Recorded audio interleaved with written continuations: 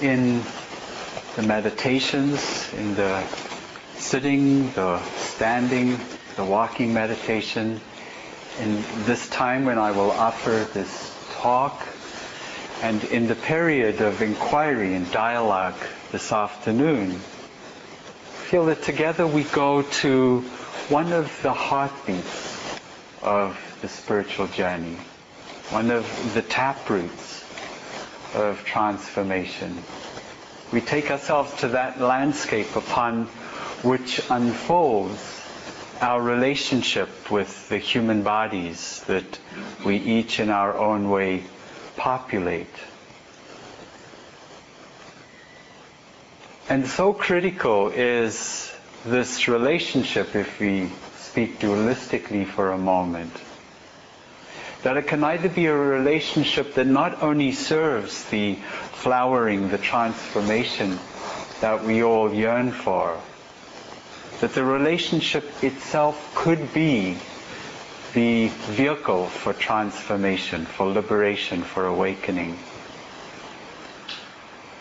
And on the other hand, the relationship that plays out on this landscape, one where that very relationship is the impediment, is the obstacle for the awakening, for the freedom that is our birthright and that we all yearn for. So that critical and exciting is the adventure I feel today that we share together. And so I invite you to join me with as much candor and frankness and much wholeheartedness as we bring ourselves to this question of what it means to live in a human body in a way that is in service to what we value most in this life that we share. Some time ago I was having lunch with a friend, a neighbor, and she's a woman who really loves me a lot but is a little weary of all this meditation stuff. And we were having a cup of tea and she said to me, you know, she said, my son-in-law was in Nepal hiking and he came back with this gift, and this gift gives me the heebie-jeebies. And she said, I'd love to give it to you. So I said, well, what is it? So she scurried off to the closet and came back with this tanka that I've hung up over there, Tibetan tanka. And she kind of handed it to me like this and was just so happy to get it out of her space. And this particular tanka, it sort of took my breath away. It's a very, very beautiful piece of work. It's a lot of gold leaf in it, and because it's small, I'm going to leave it up there, and you're very welcome to reflect on it and look at it during the course of the day. But it's got a lot of gold leaf. The definition is really fine. If you go just to the expressions on the faces, they really are beautiful, very revealing. And this is not an uncommon tanka because it symbolizes in great and significant measure a major body of Buddhist cosmology. And I'd like to just introduce you to this particular tanka, and perhaps as you adventure over the years you'll come upon others, and perhaps they may have more meaning as they do for me now that I've gone on my particular adventure with this one. And there's this deity, perhaps you may see her or him, a rather fearsome looking creature or woman, guy, holding this wheel. And the wheel that is being held there is the wheel of life, the samsara as it is called in the classical languages of Asia. And this wheel of life, this cycle of birth and death, is being held by the custodian, if you will, or the god or goddess of the law. And the fearsomeness is that the law is as it is. There's this wonderful line in the Course of Miracles, the opening line that says, only the truth is true. And the fierceness of that statement is embodied in the fierceness of this being holding in his feet and in his or her hands this wheel of samsara as it turns, this wheel of life and death, so ordered. And on the perimeter, on the outside, the rim of the wheel is symbolized with 12 different images, what are called the chains of this cycle of co-arising or interdependent origination, which is the Buddha in his enlightenment experience saw so clearly for the first time what it is, what the factors are that the ingredients that give rise to this the circle, the cycling of rebirth from one lifetime to another, how we are born again into different, say, mental states in our lives, how we born perhaps again into relationships, we replicate relationships again, there's that kind of rebirth. Or we reborn moment to moment into a sense of ourselves. We identify with a thought or a sound or a smell or an event in our body, and we're reborn again with that identification. And these 12 chains of interdependent origination, he not only understood, but he had insight into the way to break these chains forever. And in that respect, his understanding was triumphant, and his teachings were really a great blessing, because he not only understood the law, but he understood how it is that in the living of these human lives, we can bring ourselves to the experience of life in a way that frees us from the cycles of suffering that hurt us so much. And that's another whole talk, probably a week's talk on co-arising, very complicated. In the middle there of the wheel are the 6 realms of existence, and they are worth checking out over the course of today. The factors of mind in the Buddha's teaching that create suffering are the factors of greed, hatred, and delusion. They are almost considered like the hub of the wheel that keeps this wheel turning. And so, in one respect, one might say that this whole journey of transformation, the whole journey of awakening, is about coming to understand how these forces arise in our life and exploring possibilities of responding to them in a way that is transformative, where we're not reactive, where we're not in the grip of these forces of the mind, but where our relationship with the greed, hatred, and delusion as it arises transforms us. And the bottom on the left is the realm of the hungry ghosts. And if the factor of mind is greed, is very strong, it's said that we're born into the realm of the hungry ghosts. And the hungry ghosts are these fellows who have huge big heads, tiny little necks like needles, and then big bellies. And so they're always hungry, and they can't get food down to their bellies. And so and so perhaps, we can look at these in terms of, cosmology. We might even say, do these realms actually exist? And it's an interesting question, because in the Tibetan tradition, they say that what we see in a particular lifetime is what our karmic vision allows us. So, do we have a breadth and capacity of mind to suspend disbelief, or do we say, that's a lot of hocus pocus and I don't believe it? Or could we take it metaphorically and say, I know in the experience of my life how it is to be a hungry ghost, how it is when there's so much wanting and desire and craving and feeling like it can never be satisfied. It's like we've got big bellies and tiny little throats. It doesn't really matter if they exist or not. The question is, how do they feel? How do they touch us? How do they resonate? How do they echo within us? We can go to the hell realm, which is the one at the bottom, which is this, you'll see there's a lot of fire and flame. It's a very hot place. And if the force of anger is strong, it's said that that's where we end up. And the only person in all of those images there who looks really unhappy is the fellow who's about to go into the flames of hell, you know. And how does it feel when we're angry? How does it feel when we're in the grip of rage? It's real fiery, perhaps for you as it is for me. It's real hot energy, the flames of anger. And then coming up on the right-hand side, the next is the animal realm. The animals. And the realm of the animals is the realm where there's a lot of confusion and delusion in the mind. It's said that we end up in the realm of the animals, not because we want to malign the creatures of the animal realm, but what distinguishes us from the animals is that we as human beings have the blessing of the possibility of transforming consciousness. That we can truly change our mind-heart in a way that the animal kingdom is apparently unable to do.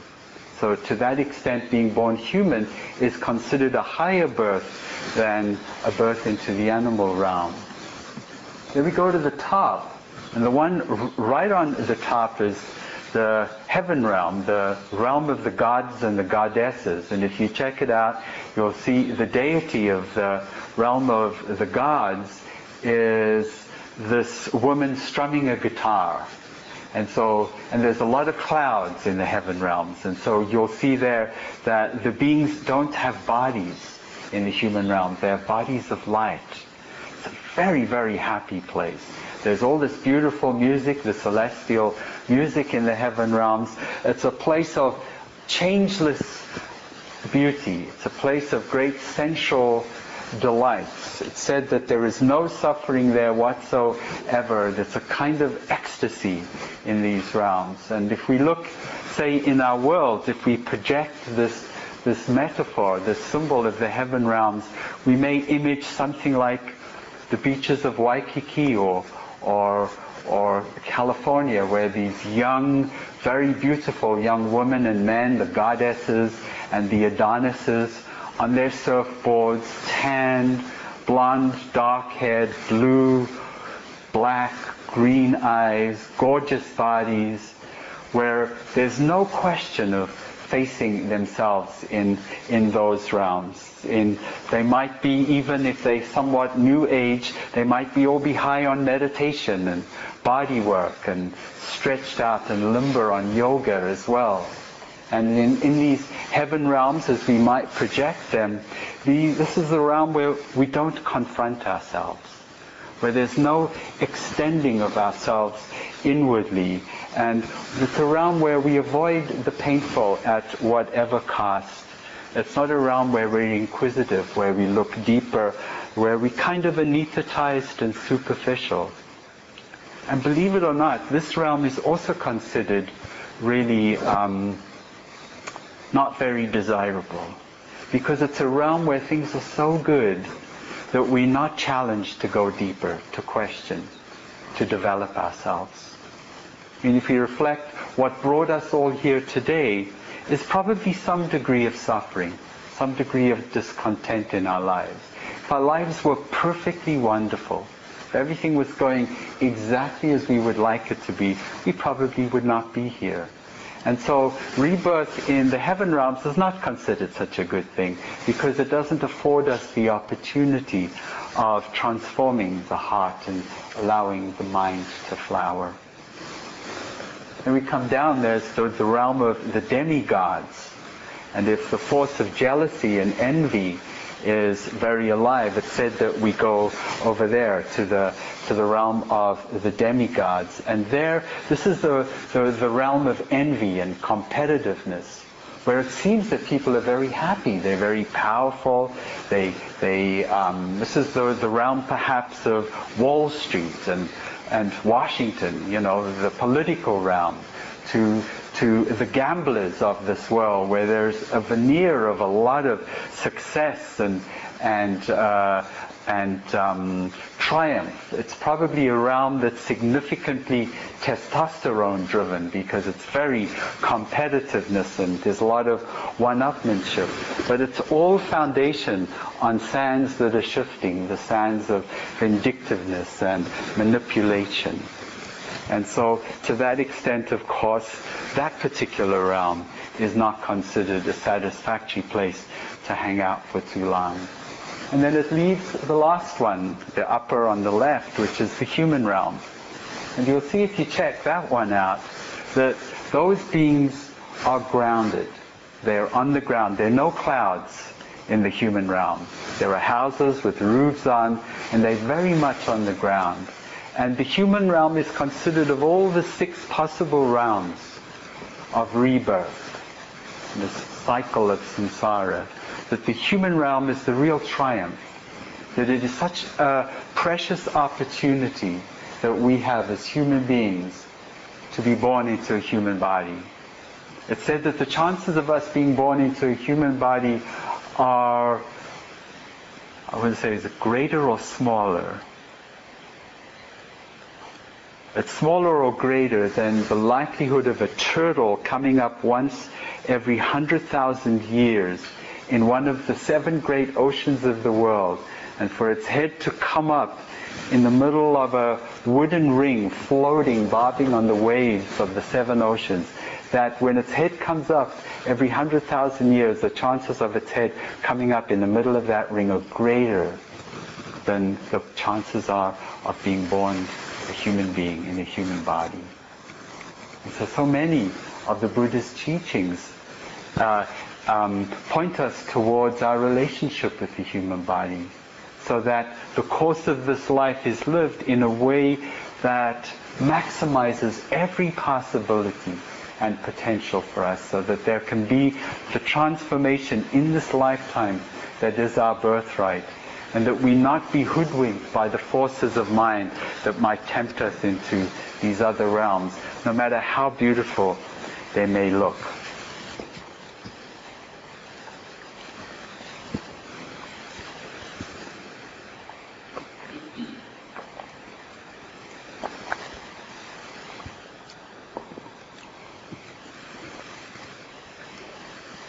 And in the experience of the Buddha, he was born into the ruling royal family of the Shakyan tribe in North India, very affluent and abundant life.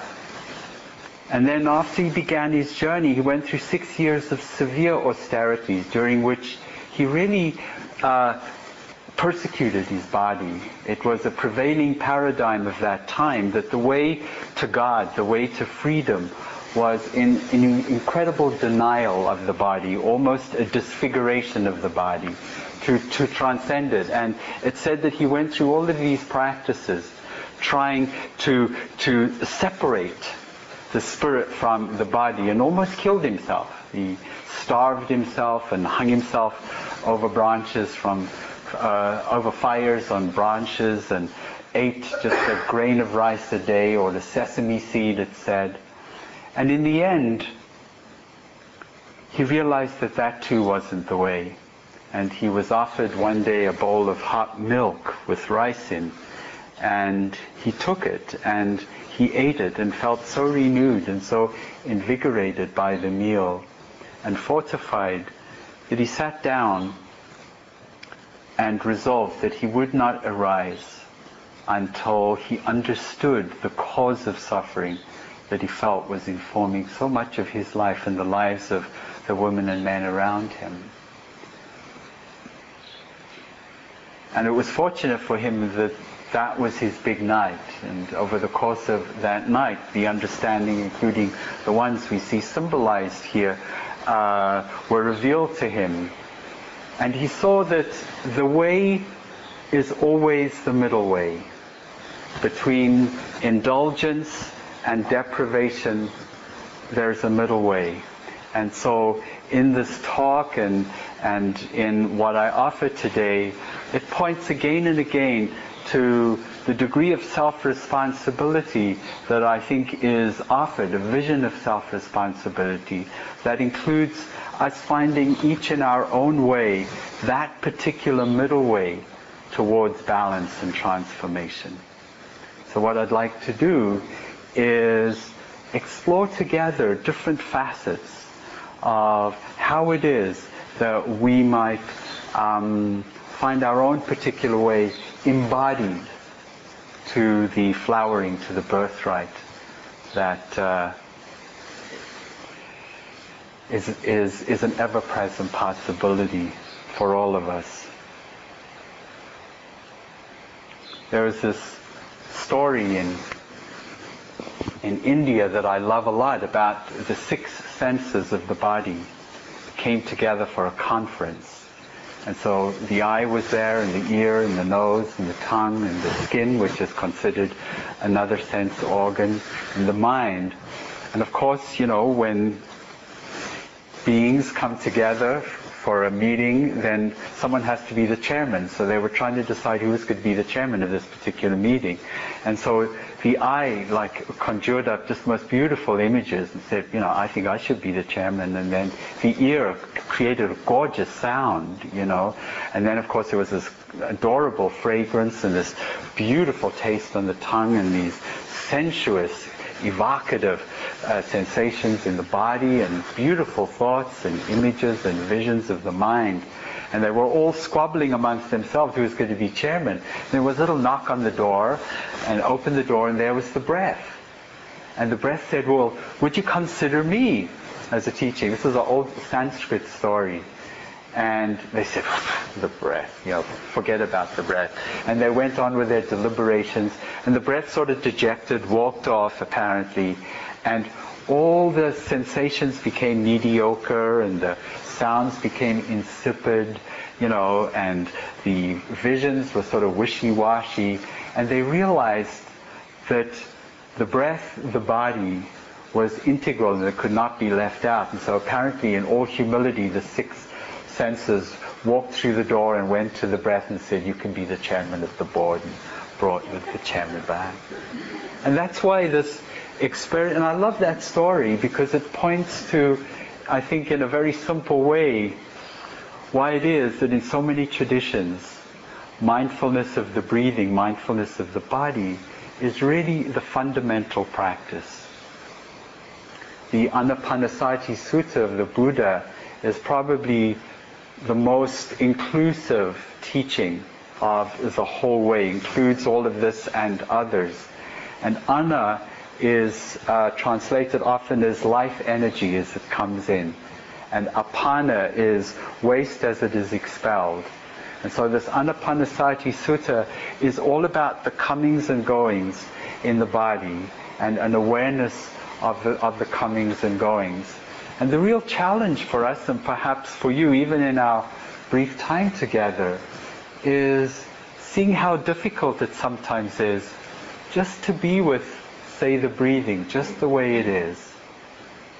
For in bringing a mindful awareness to the changing sensations of the breath, we can experience every pattern and tendency of mind that plays itself out in the living of our everyday lives. If we are essentially patterned or wired, if our conditioning is to be controlling, we will, in this awareness of the breathing, see how difficult it is not to control the breath. We will see in this awareness how we want to ride the breath. We will see how it is that even in the most subtle way, there will be this impulse perhaps to script the breath. We may have read somewhere that a real deep, relaxing breath is a really good way to breathe.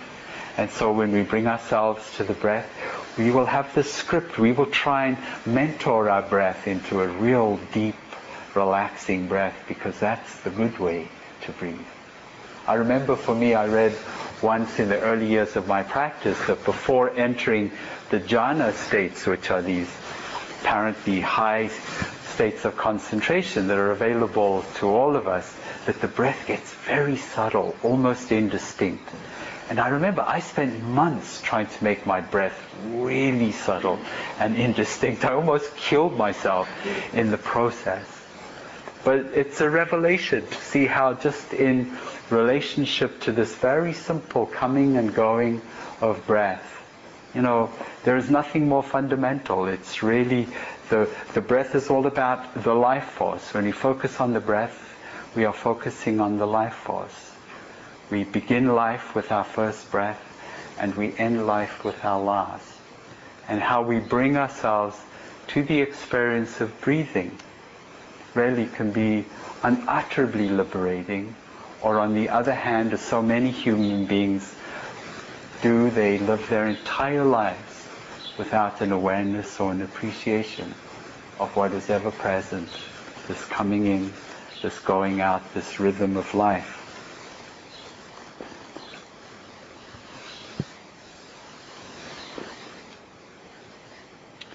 And so it's always, there are, just in visioning this talk, felt like there were a couple of real sort of critical, important areas in my experience that I found over the years that are helpful in framing this exploration. And the first has felt just the possibility of relating to the body as a verb.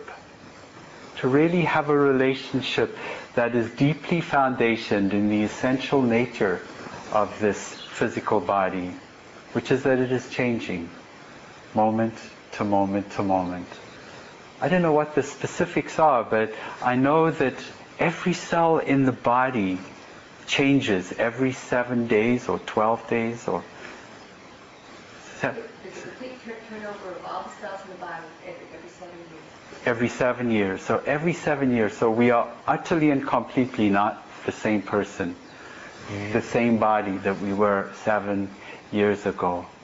And in the course of meditation, we must, at various junctures in the past, have the experience of the body as an organism in constant, dynamic, ever-present change and evolution.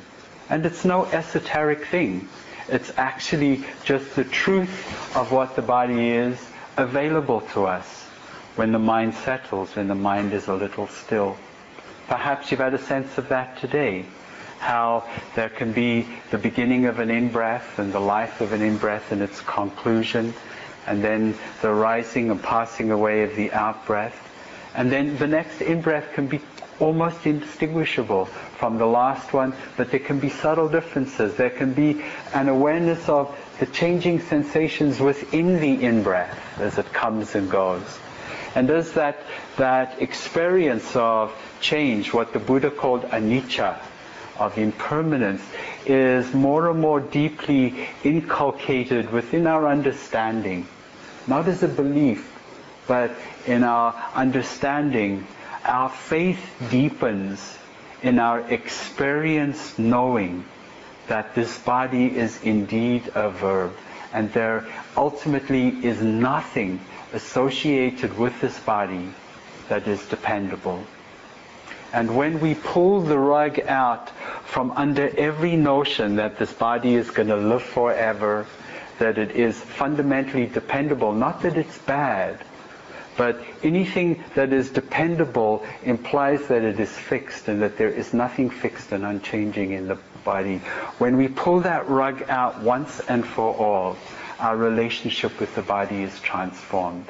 We are bringing ourselves to the body as it is, not how we would like it to be. If we think of those guys on the beach in Waikiki, if we think back in our own lives at that time, remember how it was when we thought that we were absolutely supermen and superwomen, that we would last forever, that nothing could touch us, that our bodies were so strong. The beautiful, poignant arrogance of the young. And then as we get older, there's the gradual or perhaps sudden disillusion of these notions that the body is going to remain this way forever. And depending on our foundation, what our relationship is with the body, we either struggle more or less with the truth of the body as it reveals itself moment to moment.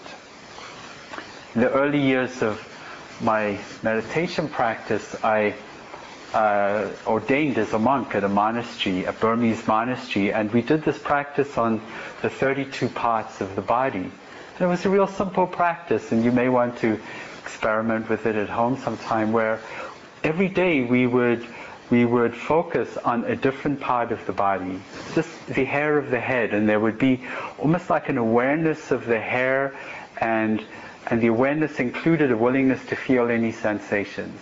And then there would be hair of the head, and then we'd include hair of the body, and then there would be an awareness of both, the hair of the head and the body. And then we would go to the nails, and just be an awareness of the nails.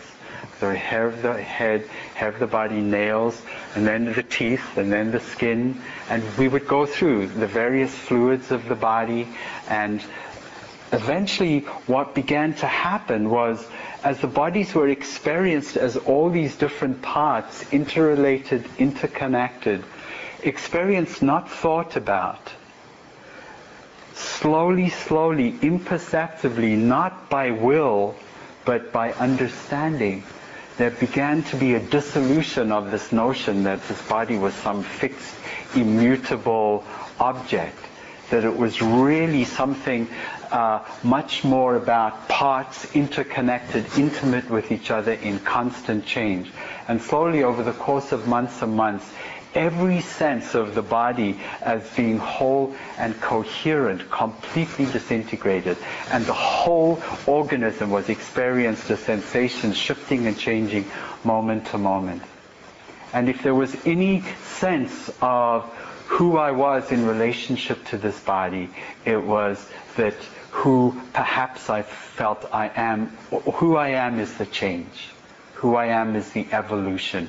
Who I am is the continuum. And it was scary, because as human beings we have a deep investment in this body and identification. But there also must be a sense of relief, because we are bringing ourselves to the experience of what is true, rather than the idea of what we would like the body to be. I love that statement of Christ where he says, what we bring forth from within us will save us, and what we don't bring forth will destroy us. And I think the degree and extent to which we bring forth the truths of this body, and then live and embody those truths, is the extent to which we incline our footfalls in the direction of a freedom that is eminently possible and always available. And given that the vision of the spiritual life, the journey of transformation, of certainly the meditation that is offered here, is one of unutterable inclusiveness. That in the living of these embodied lives, there is no part that is left outside. It's not like 300 degrees of life will be included in the journey and 60% will be sidestepped. It's like everything, including our experience of the body. And so it feels important to acknowledge also that in the living of our embodied sensual and sexual lives, that there be a willingness and a capacity to bring that experience also into the heart of the journey, into this field of aware, accepting presence. So that in whatever way life is lived, it is lived consciously, including sexually, where there is no split and division between religios and eros, if we speak mythologically. That the spiritual journey, the journey of sexuality, every facet of living in a human body is invited into this field of spacious, alert, aware presence. Hafiz, the wonderful Sufi poet of the 14th century, envisions this life of embodiment. I feel so beautifully in this poem where he says there are so many positions of love. Each curve on a branch, the 1,000 different ways your eyes can embrace us, the infinite shapes your mind can draw, the spring orchestra of sense, the currents of light combusting like passionate lips, the revolution of existence's skirt whose folds contain other worlds, your every sigh that falls against the inconceivable, omnipresent body of God. Really coming home to our bodies. Our bodies is a verb. And for me, unquestionably, this siren call to coming home to the body has also included a call to a kind of humility in this relationship, where I feel I and others I know have been deeply challenged in our capacity to bring a don't know mind to the experience of living in the human body. We in this age, perhaps more than any other, are surrounded by all of the authorities on the bodies.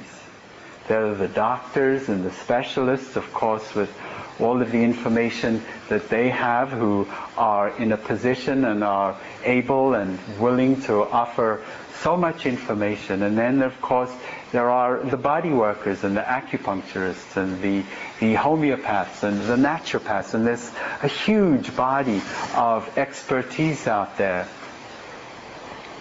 And so along with all the information that comes, is there at the same time a capacity to really not know? It's like when the blood work happens, can we bring in all those figures and not be defined by them, but be willing to hold that information and still be willing to not know?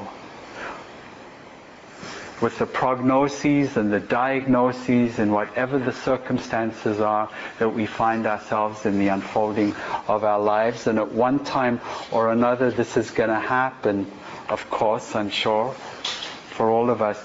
Is there this capacity to suspend disbelief and to suspend belief, where we're not closed to information, that we take it in and at the same time ultimately come home to a place in ourselves where we both allow all this information to reverberate and echo within us, and then listen deeply and come to an understanding that is intuitively true for us, that is inclusive of everything, but is not defined by anything that we hear from outside of ourselves. Kabir, the wonderful Sufi poet, points to this.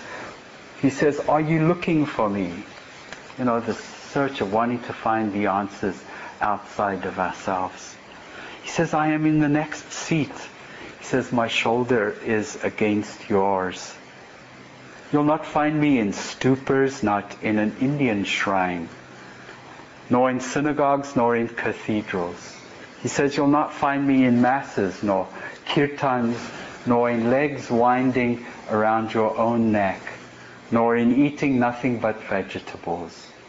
When you really look for me," he says, "you will see me instantly. You will find me in the tiniest house of time." What is God? He asks. And he says, it is the breath inside the breath.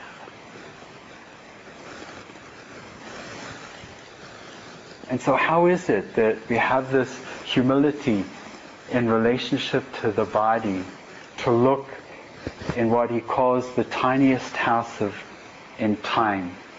Certainly it's been my experiences in various cycles of my life, and I've learned so much about humility in this process, that there are times when there's this thirsting for a savior, for someone to save us in the various predicaments that we find ourselves in bodily.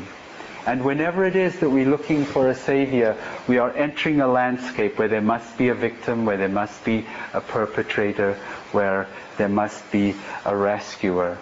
And in the smorgasbord of possibilities and expertise and information that surrounds us, it's so easy to feel a victim. And I'm not for one moment suggesting that we close ourselves to the information that surrounds us. It feels like, along with taking in the information that is there, not in this hope to be rescued, but that we bring it into that particular place within us. And this is a personal journey. This is part of a flowering that is so fiercely individual, that there is that place, that capacity that opens, where we bring all the information and then be willing to wait. Be willing to listen. It takes a lot of humility. And there must come eventually a kind of knowing of that particular way that is true for us. Not scripted by circumstance or information around us, but that it is a knowing that is true, that is trustworthy. And it feels like it must be the flowering, the fruition of coming home to the human body, where we open to all the possibilities of support and then listen and wait.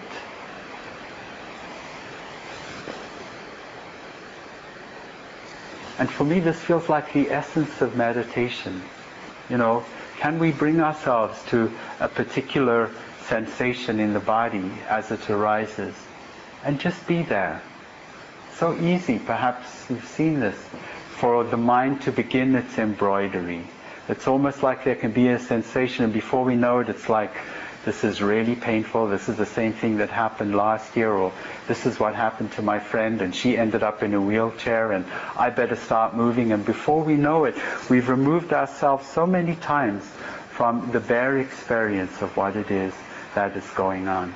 And if we can bring ourselves in an ever deeper way just to the experience of events as they appear and disappear in the body, without necessarily scripting them and interpreting them, sometimes there's a whole body of information that can come forward, that can serve us, that can support us. And we must at some point in this relationship with the body feel a stirring to move beyond so many of the labels that we carry. For me, when I was diagnosed with AIDS in 1989, at that point I'd lost over 50 friends to this virus. And the moment when I was told that I was now living with this virus always, a number of things happened inside of me. The first thing that happened was that there was just this fierce resolve that I would not be defined by this virus. We need to close some windows. Please feel free to close windows.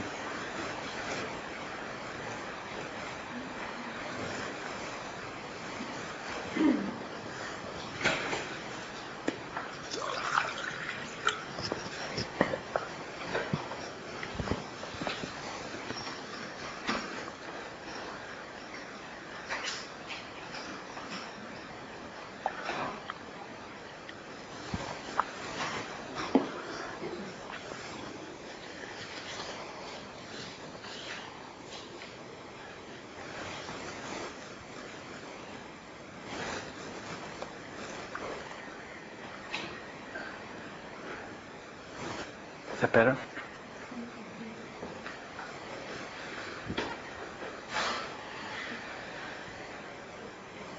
Sure.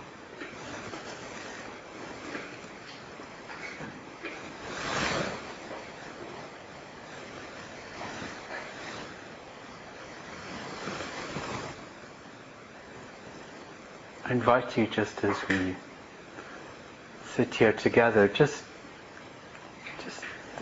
come home, if it feels comfortable, a little more deeply into the body. Just feel what's happening. right here, right now.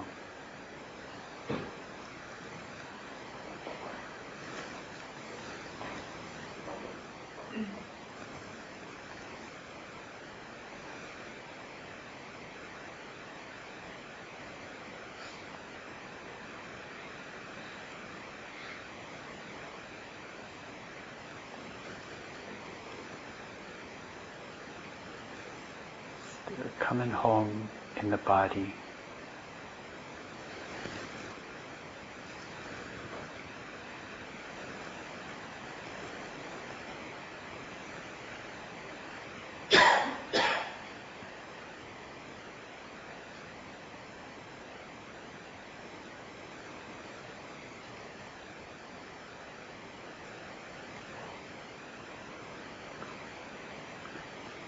When I was diagnosed, as I was saying, I just felt so stirred. There was almost this fierce resolve in me that I would not be scripted by the lives of all the friends that had died before me. Some of the circumstances of their dying were dreadful, and I was an intimate part of many of their processes. And I just resolved as best I could, not as some heroic hero, but that I just wanted to find my own particular way with the circumstances that I found myself in. And that I would not be scripted. I would not have an infrastructure of the experiences of others through which whatever the possibilities of my life would be for however long I was meant to live, that flowering would not happen within a gridlock of me dragging into the present moment the experiences of those that had gone before. Not because I loved them any less, but because I felt like I was living and they were no longer here, and I wanted to live the best and the fullest life possible, given that I had the privilege of human life. And one of the things I saw that was most fundamentally important for me, and of course all these suggestions and words are all about just offerings. We each find our own way. And for me it felt so important to move beyond the label of a person living with AIDS. It was so easy to kind of hide behind that banner and to wave that flag with all the feelings and emotions that were coming and going at that time. And so for me it felt critical to bring myself to this experience beyond the label. And I did a number of retreats at that time that were very difficult. But again and again, I just tried to bring myself to an experience of the sensations and to see that most fundamentally, even though the word AIDS, with all the fear, with all the projection, with all the terror associated with it, that in my experience it was just about sensations. It was just about heat. It was just about events happening and disappearing in the body. And that I was most fundamentally not a person with AIDS.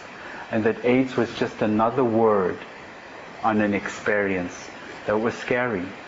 And so what I did was I decided to give the virus a different name. I decided to call the virus SIPO. And every morning when I woke up in bed, the first thing I did was I checked in with SIPO. It felt critical that I bring myself into relationship with the virus, because I saw the tendency of mine to push it away. I hate this thing, it's creating so many problems. It's the worst thing that could have happened. It killed all my friends, now it's going to kill me. People at that point were so terrified. You know, we were marginalized, we were peripheralized, people wouldn't touch us or kiss us or hug us. It was a terrible time. And so every morning I would wake up and I would check in with Sipo. I called him Sipo, which is a Zulu name that I love a lot. So the virus was Sipo, and I would say to Sipo, okay, we're in this together. You live, I live. I die, you die. So how are we going to do our dance today? And then I would check in and say, you know, what can we do today? How does it feel like? And while it feels contrived and it feels a little new agey as I say it right now, for me it was a critical corridor to coming into relationship with this particular circumstance of my life. It really helped in that ritual every day of realizing that this was almost like a partnership, that we were in this together, and it wasn't me against the virus. There wasn't a war going on inside of me. It was really important personally. And so this question of intimately coming into relationship with the physical circumstances of our lives feels critical. You know how a couple of weeks ago, a number of months ago, I was dancing and I was a little bit too wild and I hurt my knees. And so for 2 months now, I go up and down. I'm sitting on this cushion and also hurt my wrists. And it's so easy to marginalize parts of our body when they're not behaving the way we'd like them to. Have you experienced that? So it's almost like there's my body and then there's this damn thumb, that's causing all the problems. And it's almost like, can the relationship with this particular part of my body be such where there's no way in which it is marginalized? That life is not fragmented, bodily life is not fragmented, and that when something is ailing or when something is hurting, that it's actually embraced into the living experience of this human body, sensation by sensation, so that there's no sense of sending it into some sort of solitary confinement until it starts to behave itself properly. We all know how it feels to be in solitary confinement. And so for me the practice of just bringing myself to the sensations of events, how it is like if you slam yourself and you hurt yourself, so often the first thought is, damn, it's like I hate that, it's like pushing it away.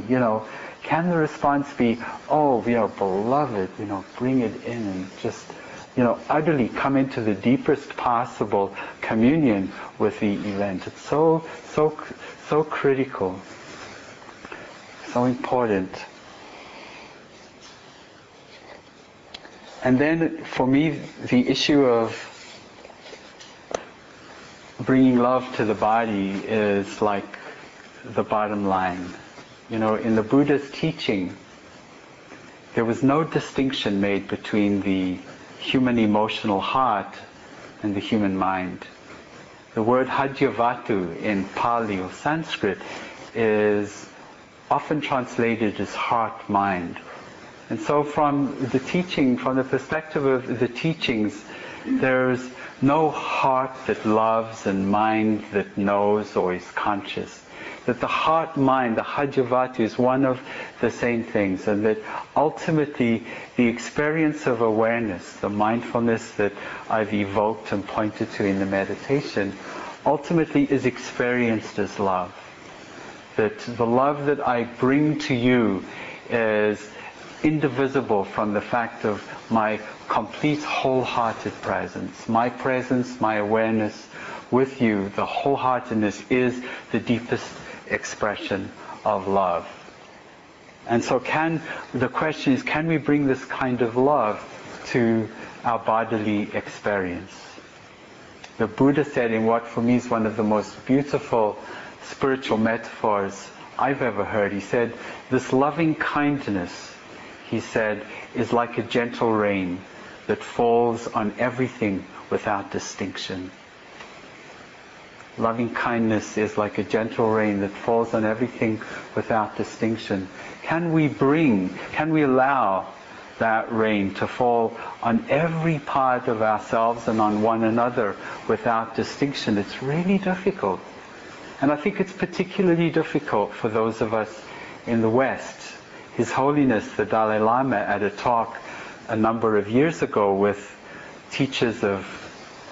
Western teachers of meditation, he told us that he felt that the single greatest impediment to flowering, to freedom in the West, was the pervasive self-hatred with which, in his experience, almost everybody lived with. He said Westerners live with a degree of inner crucifixion and self-hatred. He said that is undermining the very thing that they yearn for so much. He said there's such a thirst for awakening, for transformation in the West. And he said, largely and significantly, he said, the degree of conflict within people, the amount of lack of love, is the thing more than anything else that is the obstacle. And so he said, our primary work, he felt, was to address the self-hatred. And in relationship to our bodies, we can often be so unforgiving. In our willingness to be unconscious in the living of our bodies. I just want to invite you just for a moment, just to come back to the body together, just to feel where we are right now in the body.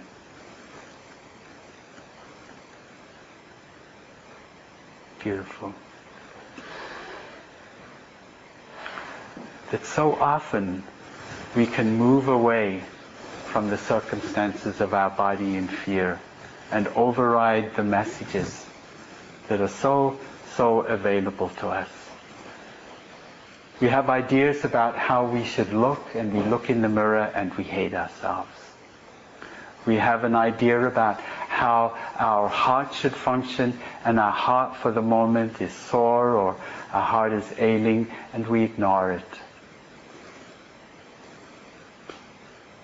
Loving kindness is like a gentle rain that falls on everything without exception.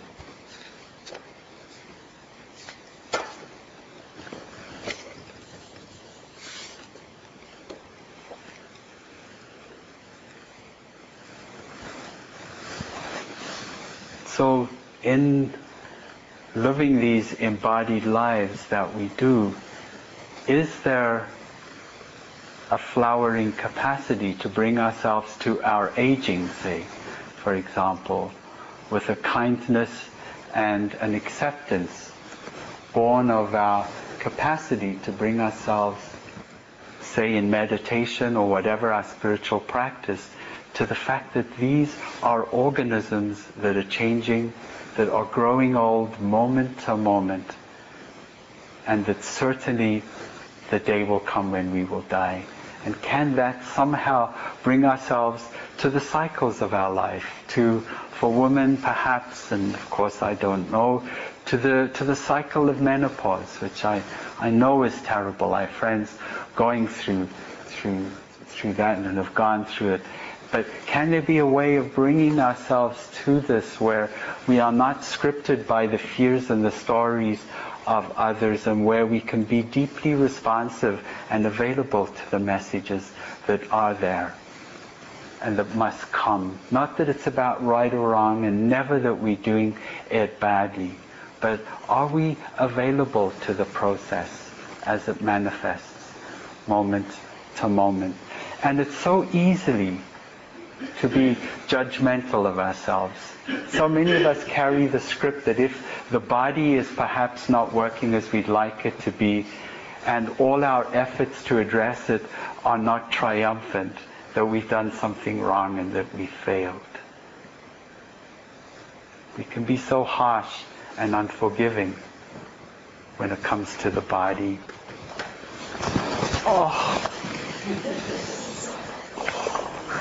I have to have these because there are just certain things that are really important not to forget. And so there we have it. This vision of a life lived inclusive of everything. Hafiz was such a master of inclusiveness.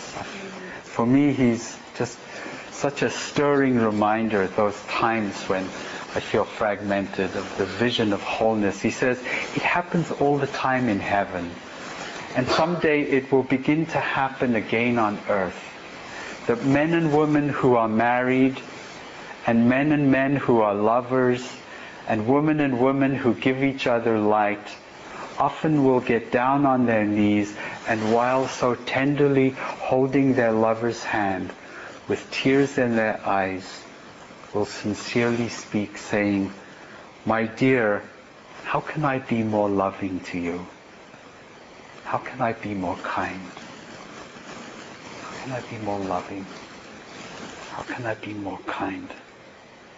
And so when something goes wrong, we don't banish any part of our bodies. That impulse is no longer even a felt possibility. That the first response is, I care. I care. There have been times in my life when the body's been really ailing, and all I would do is I'd just touch it and say, I care.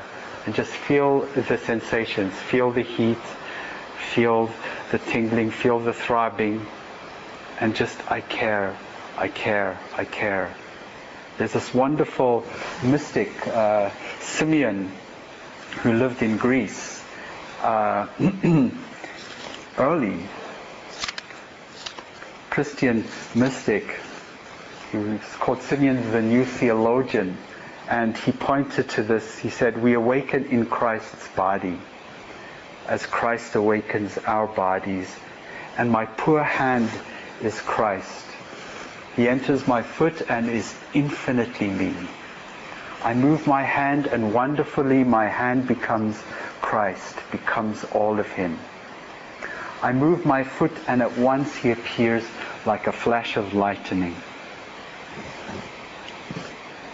If we genuinely love him, we wake up in Christ's body, where all our body, all over, every most hidden part of it, is realized in joy as him, and he makes us utterly real. And everything that is hurt, everything that seemed to us dark, harsh, shameful, maimed, ugly, irreparably damaged, is in him transformed and recognized as whole, as lovely and radiant in his light. We awaken as the beloved in every last part of our body.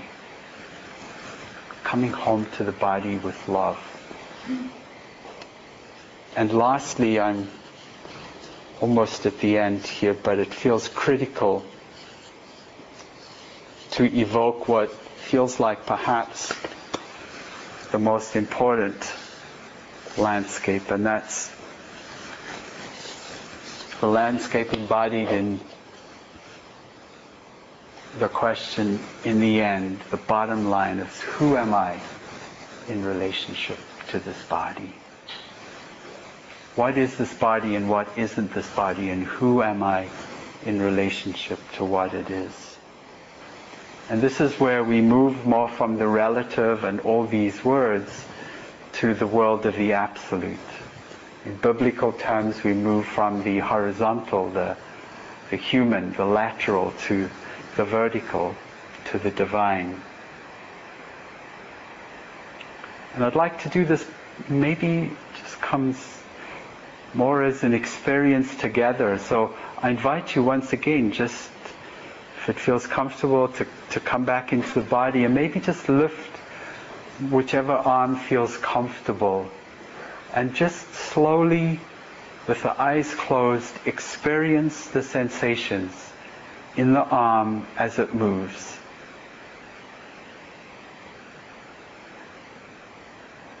There might be feelings of temperature maybe, of tingling, of pulling.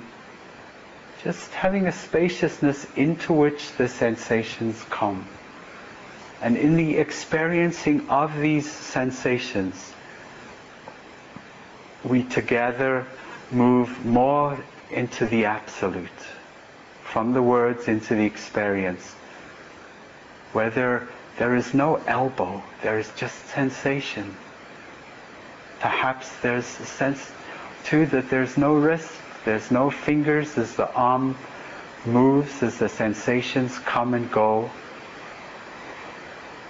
And from this perspective, as we move this awareness maybe now to include our face, from an absolute perspective, there are no wrinkles, there's no gray beard, there's just sensations coming and going, appearing and disappearing, energy. There's no male, there's no female, blonde, no brunette. We're not fat, we just thin, or we're not thin, we just the way we are.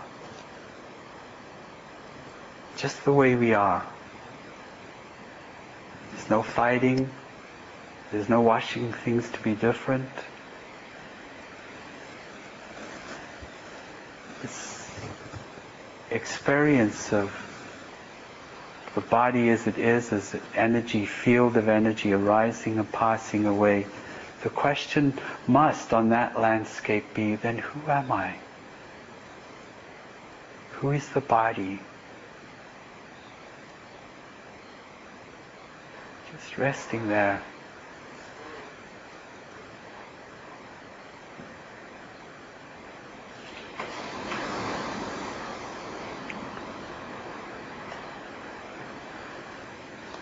And perhaps there's a sense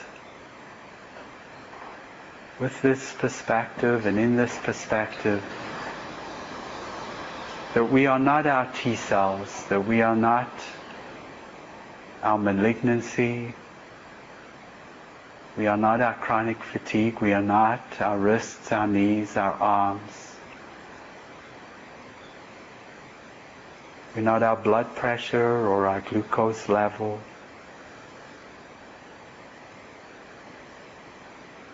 Just phenomena arising, passing away. We're just the continuum, the change.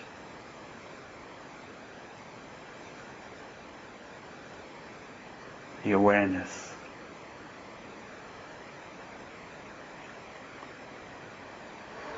This is what the Buddha called anatta, the experience of emptiness. Right here, right now, together, after all the words, the emptiness. And from this perspective, we can no longer be in the boxes.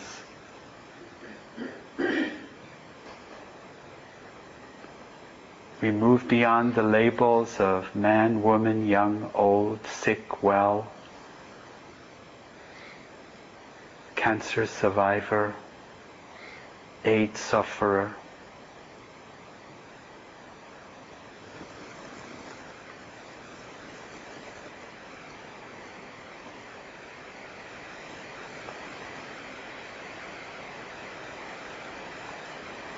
And we point to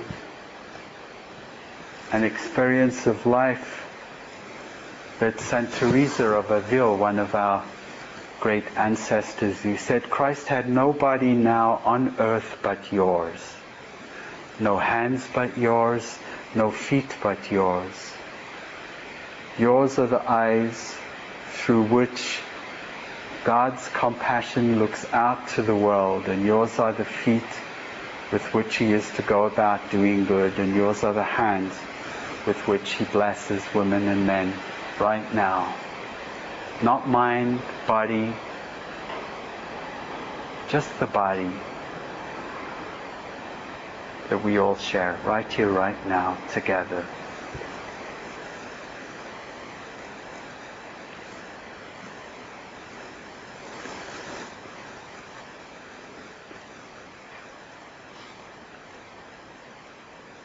Just in closing, resting in the body.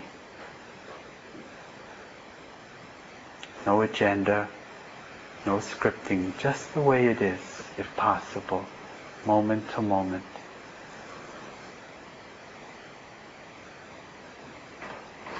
The ear hears,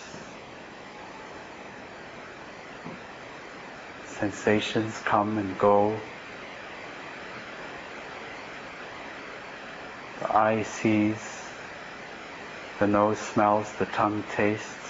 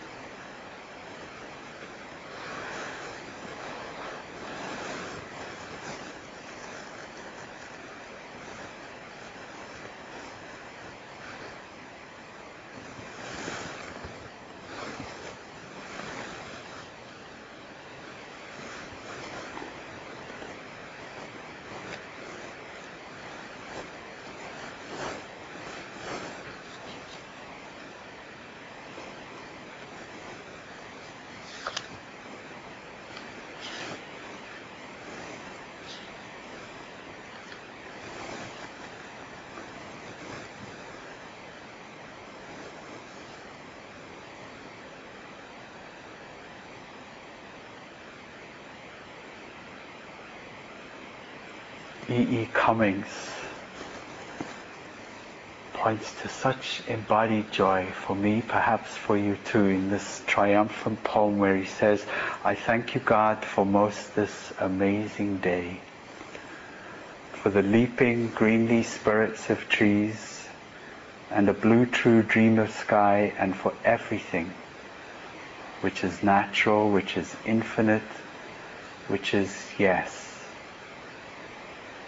I who have died am alive again today, and this is the sun's birthday. This is the birthday of life, of love and swings, and of the gay great happening illimitably earth. Now the ears of my ears awake, and now the eyes of my eyes are open.